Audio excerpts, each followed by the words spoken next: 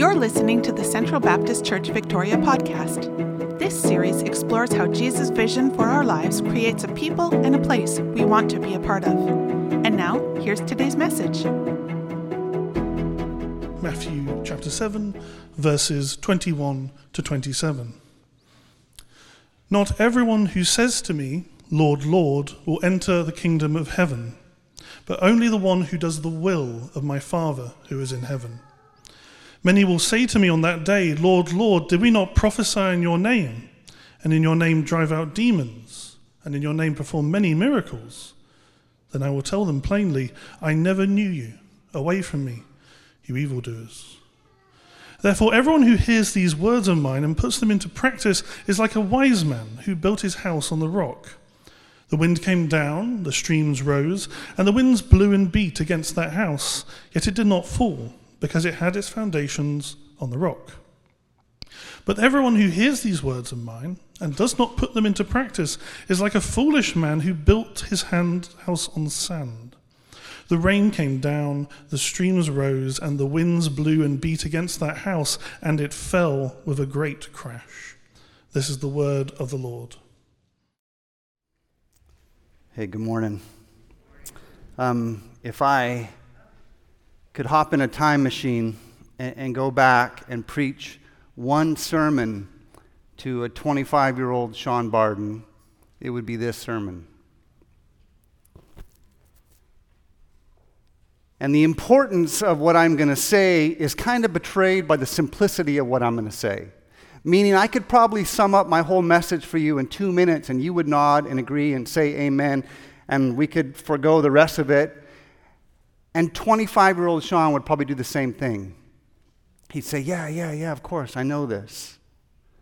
But knowing what I know about him and knowing what I know about Jesus' warnings, I would look him in the eye and I'd say, no, you need to know this. You know this, but you don't really know this. And so that same tension you're going to feel this morning. You're going to be like, okay, this is obvious. This is ABCs. But it's not. And our lives betray that we don't really know what Jesus is going to say to us today. So I'm going to pray for us, and then we're going to jump in, okay? Lord, thank you that you want us to know your heart. You want us to know your truth so that we could live into your truth and experience the transforming power of Jesus' life. So would you help us do that today? In Jesus' name, amen. When I was a kid, I remember when my family took a big step forward in being cultured and sophisticated. It was when my parents bought a set of Collier's encyclopedias. 26 volumes, black and red, leather bound, that we proudly displayed in our living room. If you had them, you showed them off because they cost a small fortune back then. Everything that you wanted to know, from aardvarks to Zurich, was all there in these 26 volumes. It was my generation's Google. Today, of course, those 26 volumes of information seem ridiculously sparse and outdated.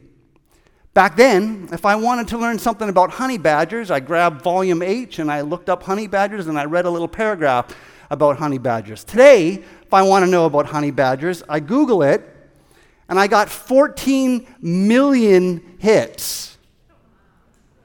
Videos of honey badgers hunting, videos of them feeding, videos of them playing, videos of them nursing their young. Every article ever written by a zoologist about honey badgers are all there at the tip of my finger. The volume of information available to us today is mind-blowing, which is why nobody's going door to door peddling 26 books for $2,000.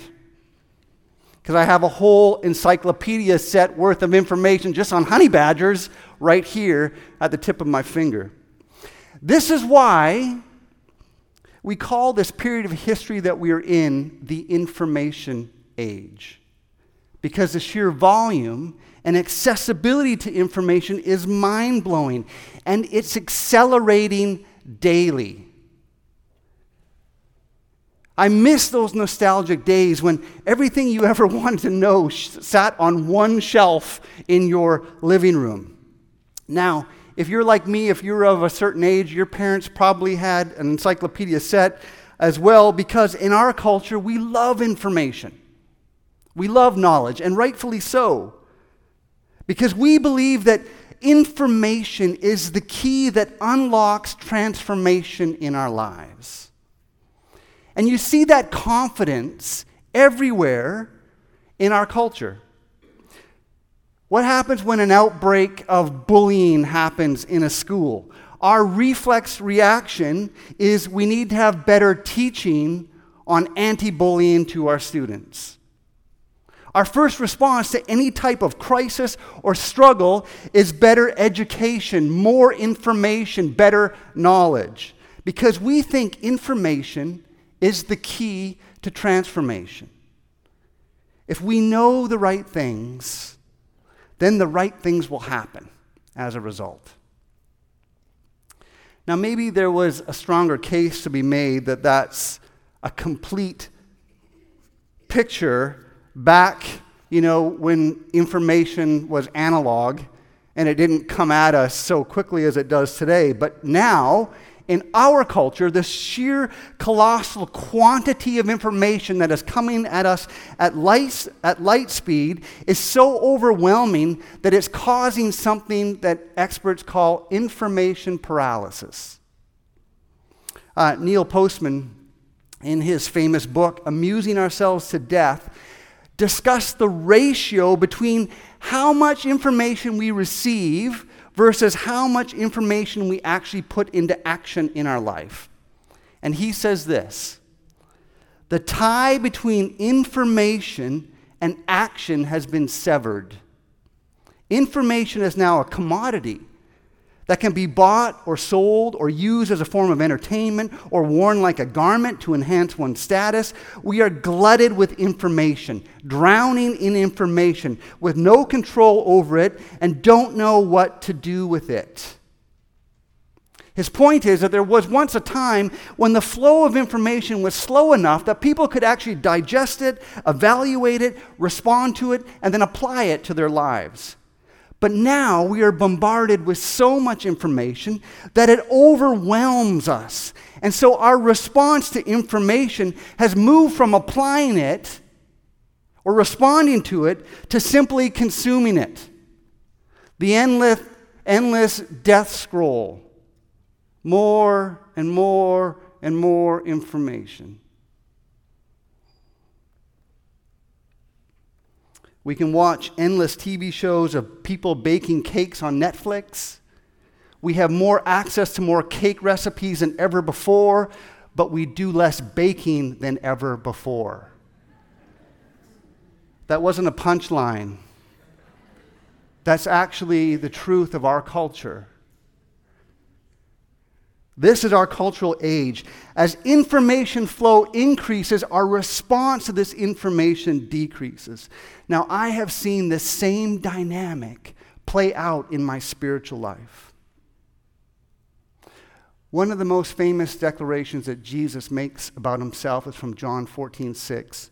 If you've been at church for anything more than 2 months, you probably know these words where Jesus says, "I am the way, the truth, and the life." Now, I grew up in a tradition that basically believed that the truth of Jesus gets you the life of Jesus. That you learn the right content, you understand the correct and true information about Jesus, and somehow you get his life. Like you just get this right stuff in from here, up in here, and everything else somehow falls into place. I mean, that's what truth does. After all, Jesus says, "You shall know the truth, and the truth shall set you free." So we conclude that information leads to transformation, that truth of Jesus leads to the life of Jesus. And then, when it doesn't, like when we memorize Galatians 5, the fruit of the Spirit, and somehow we haven't zapped away our impatience or our anger or our selfishness from our life, or when we discover we've got way more content in our heads than we actually have love in our life or in our hearts, that can actually cause a crisis of faith. In my experience, when that crisis between what we know and what we experience happens, we can either go one of two ways. First way that we can go is that we double down on our commitment to truth. I just need another Bible study, a better Bible study. Oswald Chambers wasn't working, I need a better devotional. Just need a more impactful sermon series. Because information, of course, leads to transformation. Or, if we've tried that enough times and it doesn't work, we get disillusioned and we think that perhaps there isn't enough power in our faith to actually change our life. I mean, not really. When I went to seminary, I was there to learn, to study, to digest vast quantities of spiritual information. And I was tested or praised or challenged by how well I understood the information or not. You see, my seminary experience was structured for content mastery. So I could get an A in a class on discipleship because I could regurgitate all the relevant biblical information, all the relevant ideas that are taught on discipleship without actually having ever discipled anyone.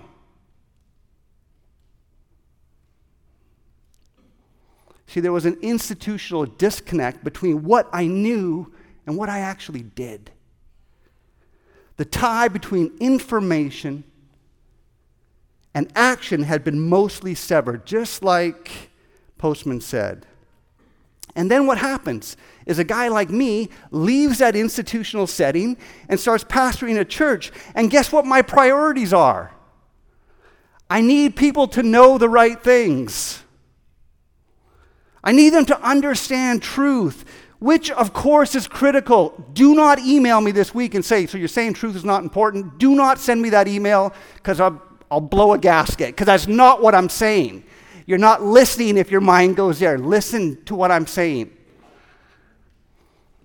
But I put most of my effort into teaching, getting the info to my church, giving it to them in an engaging way or an inspiring way. So I'd put on classes and I'd put on seminars and I'd recommend books and more podcasts. And there was no shortage of biblical information that were being delivered to my congregation, that were being consumed by my church. But to my grief, even after this great buffet of info that was available for to be consumed, it wasn't producing disciples whose lives looked radically different than their neighbors. You see, we had way more theoretical or spiritual truth than we had on-the-ground changed lives. We knew way more about Jesus than we experienced of Jesus. The tie between information and action had been severed. Now, I think Jesus would say, well, duh, of course. Like, did you not read what I said to you in Matthew 7? Did you forget I didn't just say that I'm the truth and the life? There's a whole nother critical ingredient in the transformation cake that you are leaving out. Which is why I think Jesus' words are so stark and such a warning to us this morning from Matthew chapter 7. If you have your Bible, open up to it. According to Jesus, if you want to be his disciple, and if you want to experience the reality of his life, you need to act on it.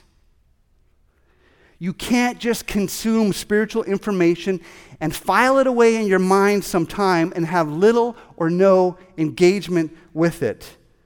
Which is why Jesus says, Matthew 7, verse 24, therefore,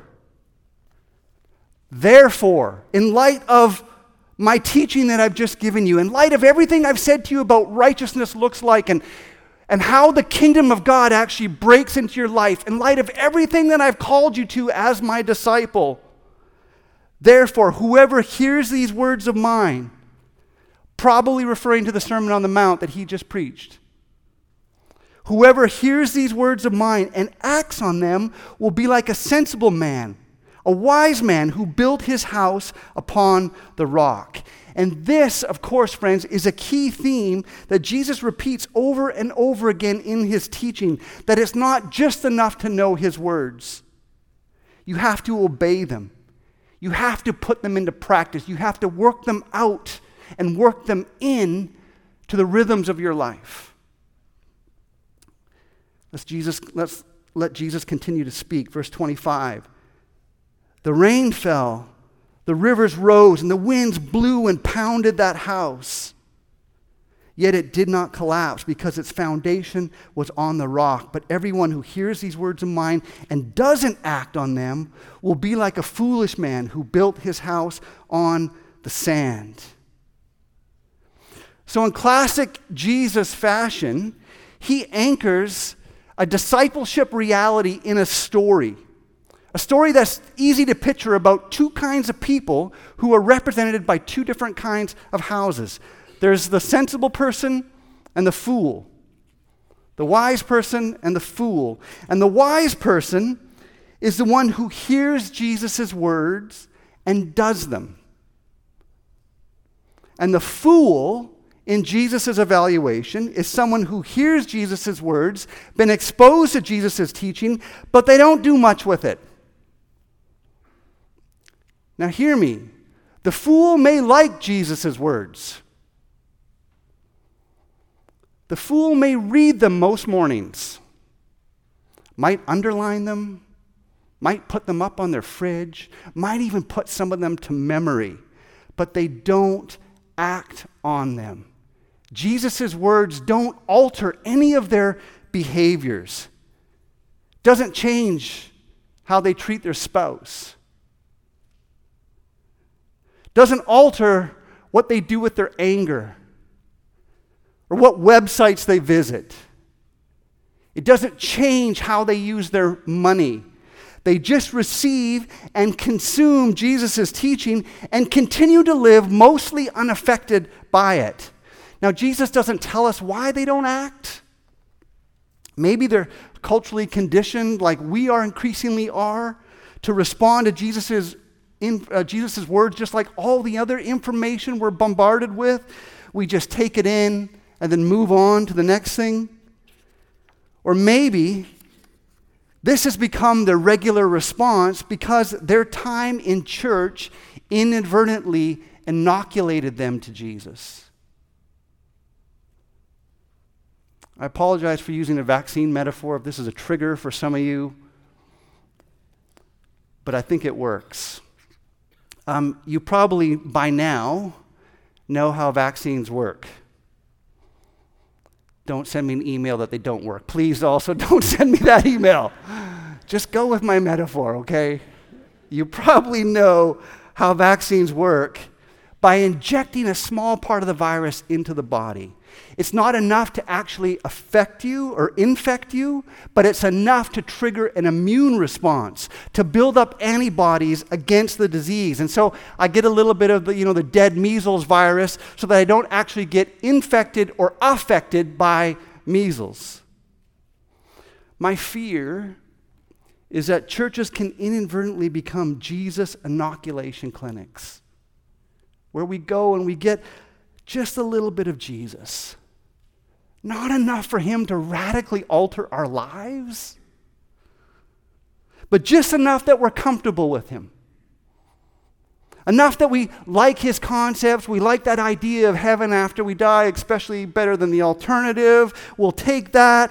We give him a nod at some of his teachings and some of his ethics. We become so familiar with the radical things that he says that we eventually become immune to them. We can get inoculated to Jesus when we see him as a truth to be known and agreed with rather than a way to be lived. When we unhitch the information we digest about Jesus' life from the imitation we are called to into Jesus' lifestyle. And when this happens, we can get inoculated to Jesus, or the biblical metaphor is we become hard of heart. Now, over time, your immune system is so strong that your heart becomes so impervious that you can sit in church week after week and have his words bounce right off you with no effect. You come here and you know what Jesus says about forgiveness. That you need to forgive others as you have been forgiven. You can quote the verse, but you have squirreled away resentment and bitterness and unforgiveness against some people to such a degree that Jesus' truth is trapped in the 3-pound brain of yours and never sees the light of day into actually how you live and let it to deal with your real relationships or your real hurt. Anybody know what I'm talking about? Just 25-year-old Sean? Or you know what Jesus says about lust and how serious it is. Like you know that whole gouge out the eye and cut off the hand stuff. But you don't do anything to curb the second or third look that you give to that attractive coworker. Your browser history shows us that you don't take Jesus' words seriously. Why? Because you've just been inoculated to them. Because information has been severed from action. And Jesus says that this is DEFCON 5 dangerous. He is warning us that churches can be filled with people who sit and hear his word week after week, but their lives show little of the vitality and the evidence of Jesus in their experience. For we have become hearers of the word, not doers of the word. We've become inoculated to him. Now, the most frightening part of Jesus' parable is that Jesus says that both the fool and the wise person have heard his words. Like it would be one thing if Jesus says, the wise one is the person who heard my word, and the fool is the one who just ignores them. That's not what Jesus says. This is the scary part, that both the fool and the wise have heard his words. They are both part of the Christian community. They both listen to sermons. They both download podcasts. They both read scripture, which means that right now in most churches, Jesus could play his version of Duck, Duck, Goose. But it's wise, wise, fool, fool, wise, fool, fool. Because they're both in the same room at the same time, including this one.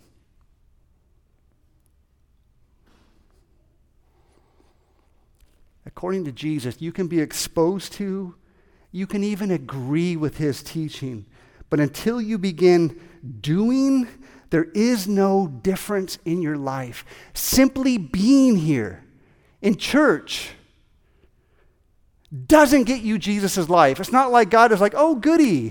They're there on a Sunday morning sitting in rows enduring another one of that guy's sermon. So let's wave the magic wand and let's heal all their relationships. Let's change their behavior. Let's rearrange all their priorities. Let's take away their addictions, all because they showed up and are listening and nodding. That's not how it works. All the things that Jesus did for you, that Jesus offers you, that Jesus died for you to have, become yours when you believe and act on your belief. Like it's one thing to know a whole lot about nutrition, and it's another thing to eat healthy. Right? I mean, we know this in every other sphere of life. Like I can read and study the Nutrition Bible Handbook, but if I keep living on Quarter Pounders and Twinkies, right, my waistline is going to show it, my arteries are going to be all clogged, and I'm on my way to a quadruple heart bypass. That's where I'm going. Because knowing this stuff makes no difference. Exact same principle. Andy Stanley says that Jesus' teachings are like paint. They don't do anybody any good until they're applied. And in Matthew chapter 7, it is the application that distinguishes the fool from the wise.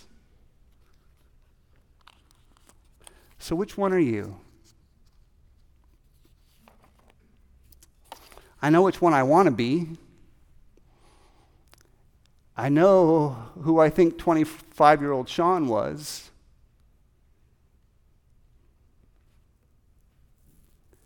What would Jesus say when he looks at your life and he touches your head? Fool or wise?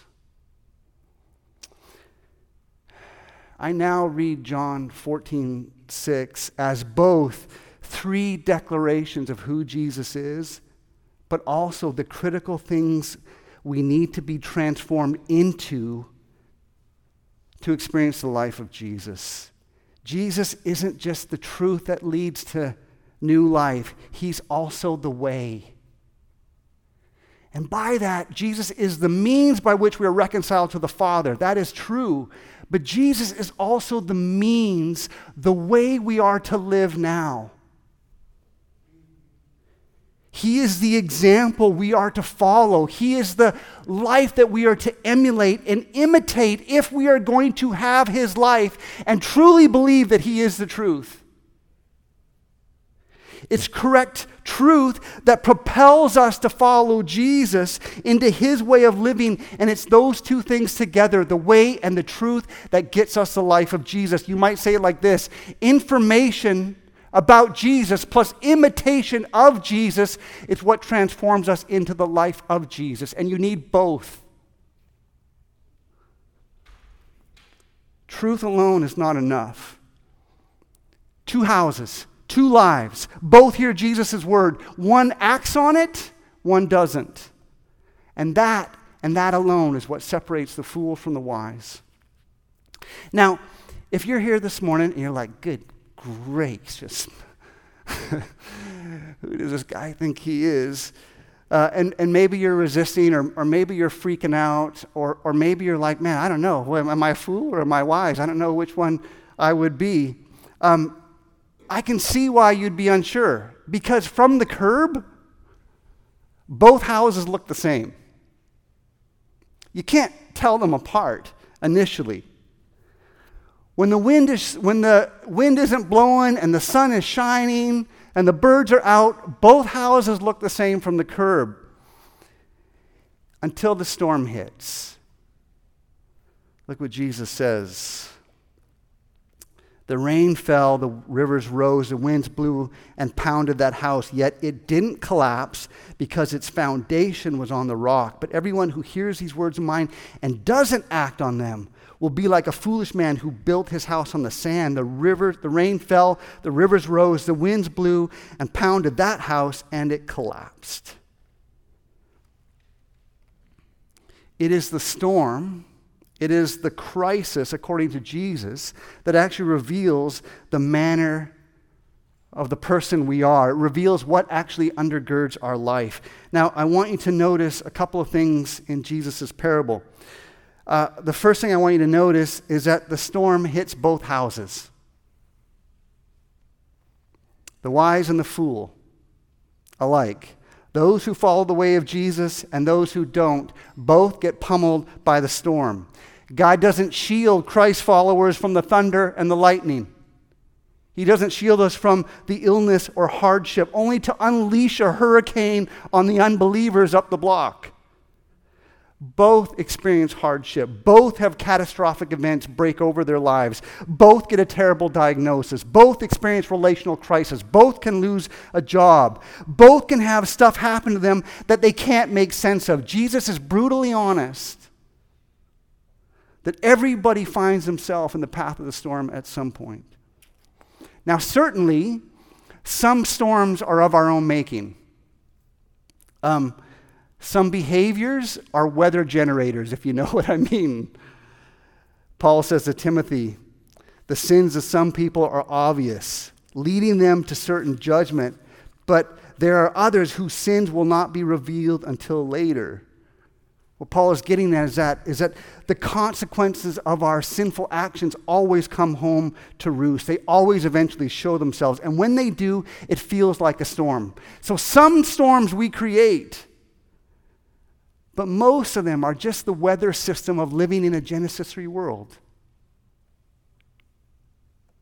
And so it doesn't matter whether you're a believer or not, whether you follow Christ's way of living or don't. A storm is coming, not if, but when. Not to some, but to all. And Jesus says that if the foundation of your life is built on anything other than Him, His grace, His truth, His invitation to follow into His life and lifestyle, if you live your identity out of anything else, your foundation will collapse. Your house might look good from the curb for a while. It might look good in the pew on a Sunday morning. But when the storm hits, it won't last.